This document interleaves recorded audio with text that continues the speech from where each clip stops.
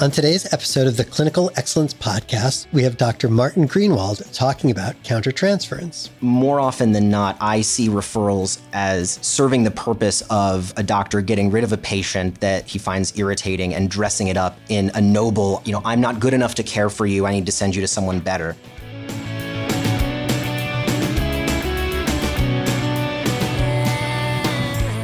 We're back with another episode of the Clinical Excellence Podcast, sponsored by the Bucksbaum Institute. During this podcast, we discuss, dissect, and promote clinical excellence. We review research pertinent to clinical excellence. We invite experts to discuss topics that often challenge the physician-patient relationship, and we host conversations between patients and doctors. I'm Adam Seafiu, and today I'm joined by Dr. Martin Greenwald. Martin is a graduate of St. John's College in Annapolis and the Pritzker School of Medicine here at the University of Chicago. An interesting pedigree, which we can talk about. He stayed on for his residency at the University of Chicago Medical Center and then sought additional training at the Chicago Psychoanalytic Institute. His current practice combines inpatient psychiatry and a small private psychotherapy practice. His interests and expertise are wide-ranging, to say the least. Martin, thanks so much for taking the time to talk with me today. Thank you. It is a pleasure and honor to be here. So before we talk about my sort of internist view of countertransference, I want to actually talk to you as an actual psychiatrist, not for therapy, but just to define terms. So what is countertransference and kind of why is it important? Right. So in thinking about countertransference, it may be helpful to start thinking about what it's counter to. And traditionally understood, this is the patient's transference. Without going too deeply into the history, a little background I think will help. So the early theories of transference and countertransference, which go back to Freud, understand transference to refer to the unconscious mapping of emotions, fantasies, feelings, relational models, patterns of being and living from the patient's past onto the therapist and the current therapist-patient relationship, which often leads to the patient responding to the therapist with, say, expectations or emotions that are in some ways anchored in prior relationships. And often this mismatch can lead to conflict or symptoms.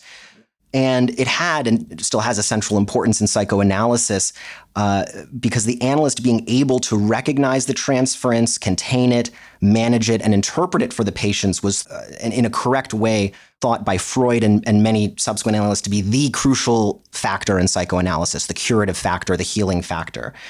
So countertransference originally was thought of by Freud roughly as the situation where the analyst's own unconscious has been either stimulated or influenced by the patient, often by the patient's own transference towards the analyst.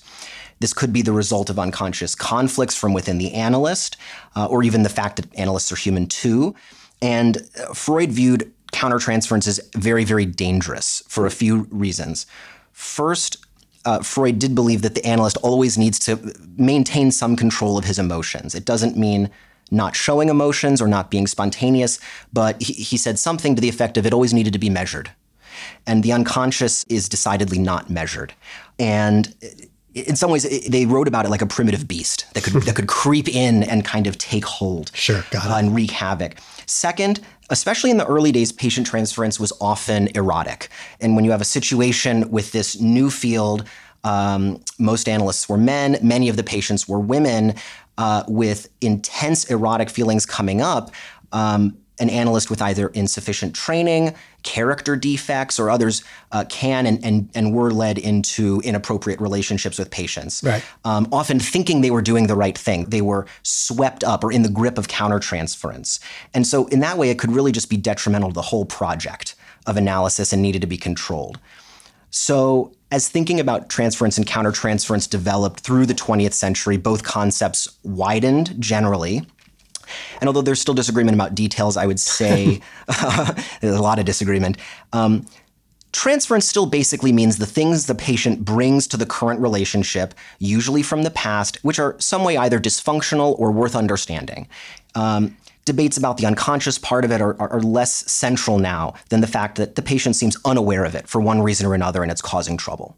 Okay. Countertransference has also broadened its meaning I think a lot of psychodynamic therapists would basically say it refers to the various emotions or other reactions from the therapist, or even referring to the total person of the therapist as viewed in the context of the therapist-patient dyad.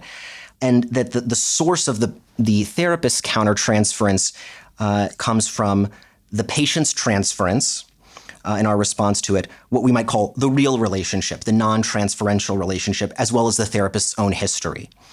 And if the therapist's own baggage gets in the way and he can't deal with it, then we start going down the avenue that Freud feared, the negative transferences that, the countertransferences that could lead to acting out or other problems. I like to hear about how things have broadened out in the 20th century, because as you went back to the original definitions, when I get to my definition, it made me feel like I was sort of practicing some sort of pop psychiatry. So let me sort of say, when I think about countertransference, and I think it's actually the way my peers who are not psychiatrists, I really think about it as just my reaction to the patient, which seems, very conscious, or at least really manifest. There's just a whole lot of people who, I react strongly to. Maybe not a whole lot. I think it's a small number of my patients. And the reactions, can be positive, can be negative. It sounds like a little bit what you talked about. But given that the reactions to these patients are strong, these are visits that I feel like I need to be most mindful about. Am I responding to the patient, or am I responding to my feelings to my uncle, who the patient kind of reminds me of or sounds of or whatever. So when you think about this, and maybe either in your own practice, or if you think of, just an internist who's managing hypertension and diabetes, how do you think about kind of managing your own reactions to a patient? Yeah, good question. And I think this is a question for all physicians. It's easy to go over the counterproductive ways to deal with this. So the counterproductive ways, you can ignore the emotions, blame it on the patient, right? So you might say, my countertransference is that my patient's a jerk, which is not very helpful. And these usually lead to a treatment failure, or in extreme cases, especially with a patient with significant issues, could lead to boundary violations as well. On the positive side, so the first thing to do is exactly what you said, which is noticing that something is happening, being aware that you're having a particular response to a particular patient, and that it says something both about you and the patient. It's not always just, I was having a bad day, or this patient was difficult. Sometimes it's that, but often there's more on there. There's more layers. So do you ever use it, almost diagnostically, that, boy, this patient is making me feel X, and I feel like that when I'm with someone who's depressed, or someone who's particularly, narcissistic or whatever, and that you can read it and at least use it as a clue to say, am I dealing with, X, Y, or Z? Right. Psychoanalysts and psychotherapists have thought for a long time that one of the essential skills to learn is not just recognizing the patient's transference, but one's own countertransference. And at least in theory, if one has sufficient insight and is experienced enough with therapy, and especially has had one's own therapy, so that you can distinguish between your own issues and things occurring within the treatment, that being able to recognize this is a countertransference that is diagnostic. Got it. Versus this is a countertransference that is a sign of a personal issue within me that I need to work on. And I would encourage, it doesn't take going into therapy for a physician to do this, just reflecting on your temperament and relational patterns. So thinking, how much do you need to be seen as always caring, never losing hope, always being in control? Maybe you fall somewhere on the martyr, spectrum of the martyr complex. And if you can recognize these tendencies in yourself and also spot which patients tend to bring them out, that can be a useful way of connecting with the patient. Specifically, it can give you a window into what the patient is bringing into the encounter. So often, if there's a very difficult patient and it seems after repeated visits, we're just banging our heads against the wall or frustrated or something else, instead of looking at the content of what the patient is telling us, we can at least hypothesize maybe the patient is trying in some desperate, unconscious way to get us to feel and experience the pain and distress they're in, right? And sometimes that's by frustrating us to a very high degree. And Other times it could be a window into seeing, the way that I'm interacting with this patient is starting to sound like all of those abusive ex-boyfriends that she had. And is there a dynamic here that we're both unwittingly playing into, not just the patient, not just me, but both of us, that if we can spot it in the moment and talk about it, that actually gives us room to move forward instead of the relationship just disintegrating. It's interesting to hear you talk about it in that depth, because I've always been suspicious of using my feelings about someone diagnostically. Like, how could you possibly, get the test characteristics and draw out an ROC curve? Like, how good is that chest pressure for diagnosing an anxiety disorder? But when you bring into it that it's also, my reaction to the individual and everything that goes with that, rather than maybe just their anxiety, you get the feeling that you really need to know what you're doing before you start using that. I think so. And I would certainly caution against any kind of reflexive attitude of assuming that your own frustrations are just a mirror of the patient's. Yeah. But one way that this can be approached, I think, without too much training beyond what most physicians have, is if you feel that there is something going on, that the doctor-patient relationship isn't quite functioning as it should, that just bringing it up with the patient and saying, for example, hey, I've noticed that over the last few appointments, you and I have seemed to be getting into fights over who's in more control, or that you say you're feeling better, but things aren't looking better. Can we? And I've been feeling frustrated about it. I wonder, are you feeling frustrated too? Yeah. Right? That doesn't put any onus on the patient. Sure. It leaves open the possibility that you can take the blame if things are going wrong, and it gives them an outlet to say, I am frustrated actually. Yeah. But if that's not brought up, it's hard to know how I could. Yeah. That's a great thing to hear. I'm always a big fan of sort of naming emotions in the doctor-patient relationships. You sound angry. What are you worried about? But putting it on the table. And I like the way you put it, that it may sort of open a path in the relationship, even if it's, this isn't working. I need a new physician, right? Exactly. And I think it also opens up a path to thinking about transference and countertransference in ways that are even more useful for non-psychiatrists. So recently there's been more and more written about patients' transference to and from medications, that we don't only have transferential relationships to other people, but also to things. So I think we all know of patients who might hold their medications with either unusual esteem or fear, or just emotions that seem out of proportion to what you're dealing with.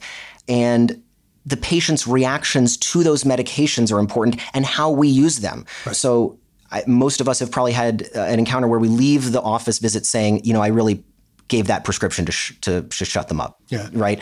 And if we can analyze those situations when our behavior, our prescribing habits deviate from the norm, we can look closer and see, are those situations where the patient and I are subtly getting wrapped up in a drama that I'm not fully aware of?